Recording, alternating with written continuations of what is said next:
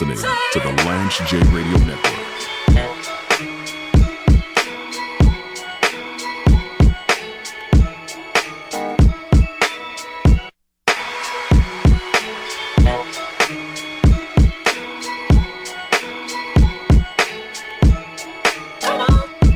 So I've been catching up on one of my favorite shows. I've been watching a lot of Shark Tank the last couple of weeks because you're in the dog days of summer.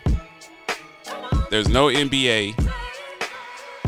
And you're in contract season, so you got Logo Lillard re-upping for a couple more years, and he's going to make $60 million a year on a 2-year, $122 million deal, which is unbelievable. He might never get a ring, but he should definitely get a ring for that.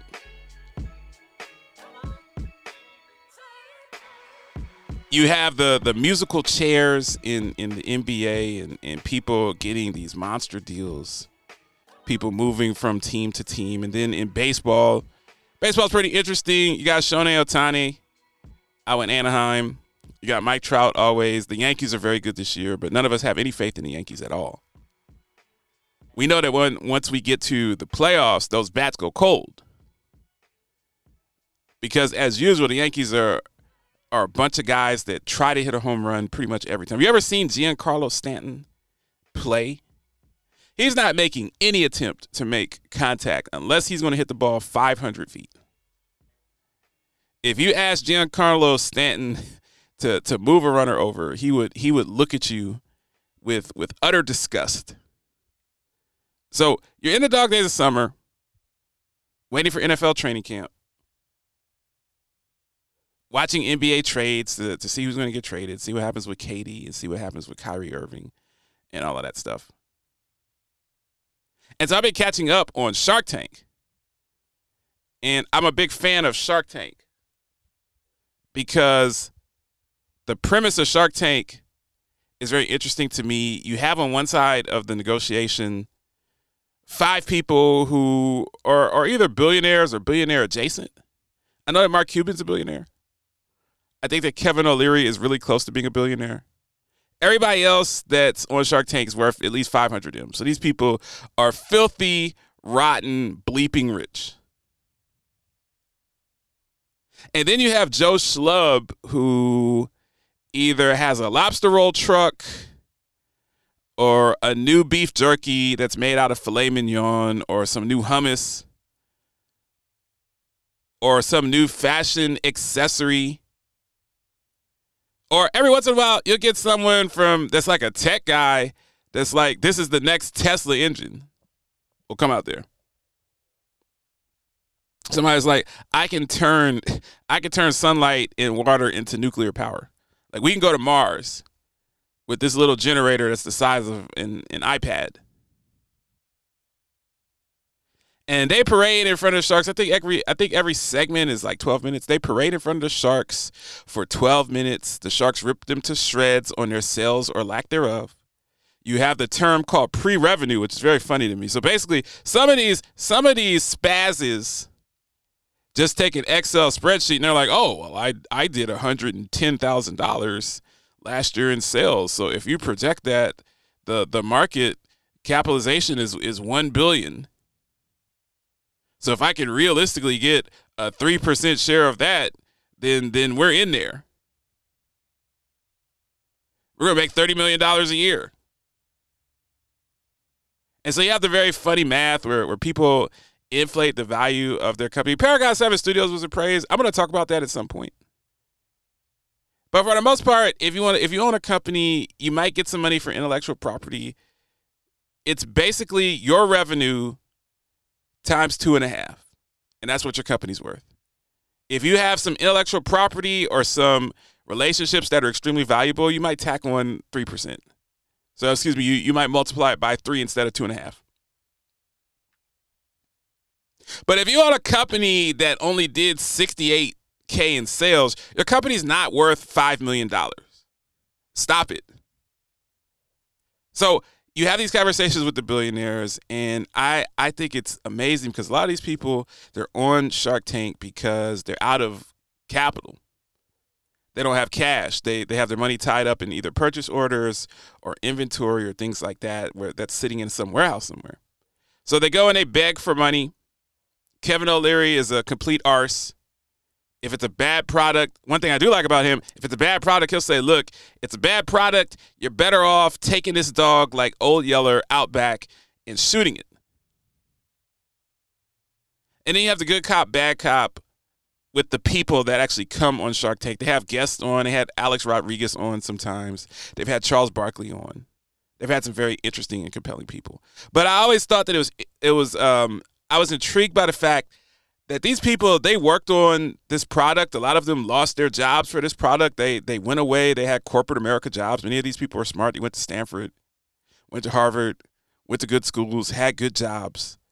And they left their job to do some type of teaching methodology to teach toddlers how to read. Or they had some special program that could help 3-year-olds learn how to read. Or could help potty train little kids, and they walked away from their job. They had a 6-figure job, and they walked away from it. They cashed out their 401k, all of that stuff. And then after all of that, you're willing to sell for pennies on the dollar. And the reason I bring it up is because these startups in the whole round of seed funding and getting investments, whether you're getting it from Shark Tank, whether you're getting it from a bank, whether you're getting it from some other type of private equity or venture capital. We've had Marcus Whitney on the show to talk about venture capital, especially in healthcare. It's very nebulous when you have this money. Now, a lot of people don't know about Shark Tank. Most of those deals that you see don't really go through. It's a television show. So a lot of times they don't have a written contract. A lot of times the sharks, when they do accept a deal, they get to the books and the money's not what they thought it was, or at least the equity or the platform itself isn't what they anticipated, so they don't do the deal. Or the actual owner of the business backs out because they don't want to give up 50% of their equity, lowering the valuation. Sometimes these people have additional partners that are not discussed on television. So people come in as if they're the owner where they really only own 60%.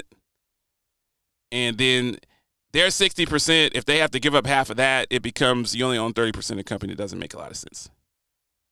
But venture capital in general is just very interesting because I see so many, and I'm pivoting now into healthcare, my business. I see so many companies that are raising seed funding, that are out raising money, that are out doing venture capital, that there's always these investments. And these companies, some of them are big health plans. Some of them are small vendors. But some of these companies, they're raising 20, 30, 40, 50, 100 million bleeping dollars. And I find that to be interesting. So I'm always watching, just like on Shark Tank. I watch, when I'm watching the episode of Shark Tank, because most of them that are in syndication aired 2 or 3 years ago. You can tell because people are sitting close to each other. This is before the pandemic. And I want to know what Scrub Daddy did. You know, I want to know what some of these actual products did. Some of them are successful, but a lot of them, if you read the results, a lot of them are complete and utter flops. So I'm reading this from BeckersHospitalReview.com. Cedar, a digital health startup that streamlines patient billing, has let go of 24% of its employees, a company spokesperson confirmed to Becker's. The firm made a decision in order to adapt to current market realities and reorganize ourselves for what we want to achieve following last year's acquisition of OODA Health. CEO and co-founder Florian Otto wrote in a July 7th LinkedIn post. This move will help ensure we forge ahead sustainably to our mission.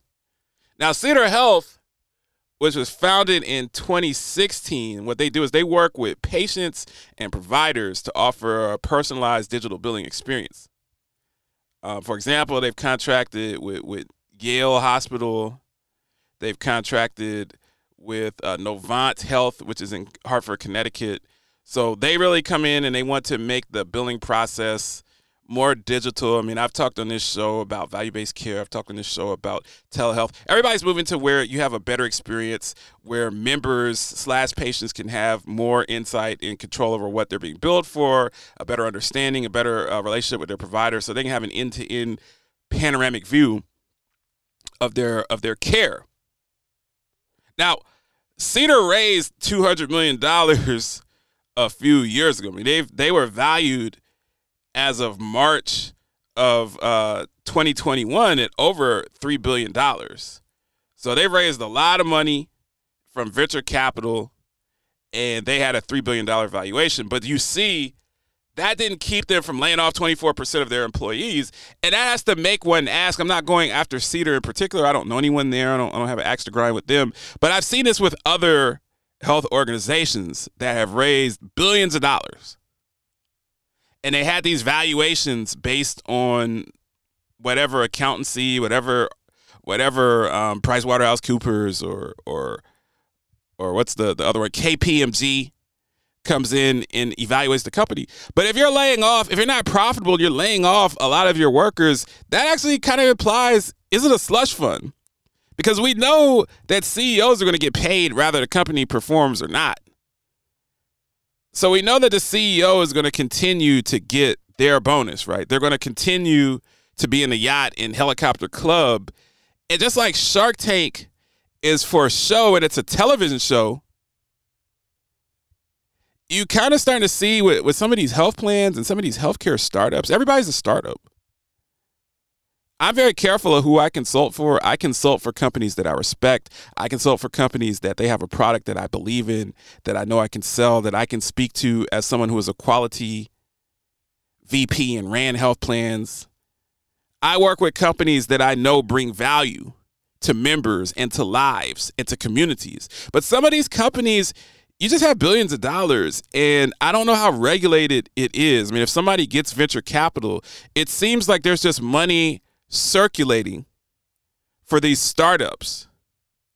And it doesn't seem like there's a lot of accountability if the startups fail. Like I said before, I had a company that was a startup that I won't name the company, but I had a company that was a startup. They were talking to me about coming in to be in their C-suite. It was a major position. And this is before I opened up Paragon 7 Studios. This is right as I was leaving Blue Cross in Arizona. And I was talking to this company about going there and working for them. And I was flying, meeting with them and having these discussions. And basically the company, one of their C-suites told me that I was too stupid to work there. He said, well, James, you're the best candidate for the job. I got to the last round of interviews, but everybody else here went to Harvard and Yale. You didn't. We don't think that you're going to fit in here. We don't think that you have an executive presence. We don't think that you're smart enough. We don't think that you have the vernacular, the linguistic skills. Whatever he was trying to say, he was, in spite of the fact that I've been nothing but a revenue-generating machine in my field, he told me I was too stupid to work there. That company has lost close to $2 billion since. Where's the accountability? Paragon 7 Studios. You're listening to the Lance J Radio Network.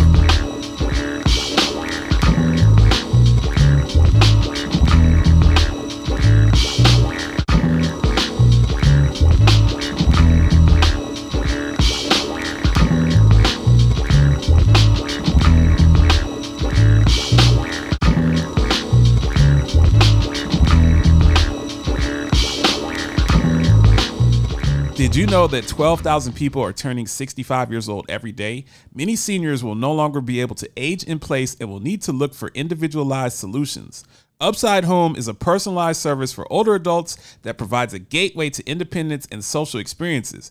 Members choose how and where they want to live. Then their home manager connects them with services, amenities, and community events that promote overall wellness. Learn how Upside Home helps older adults age in the right place by calling 954-504-6122 or visiting UpsideHome, that's HOM.com.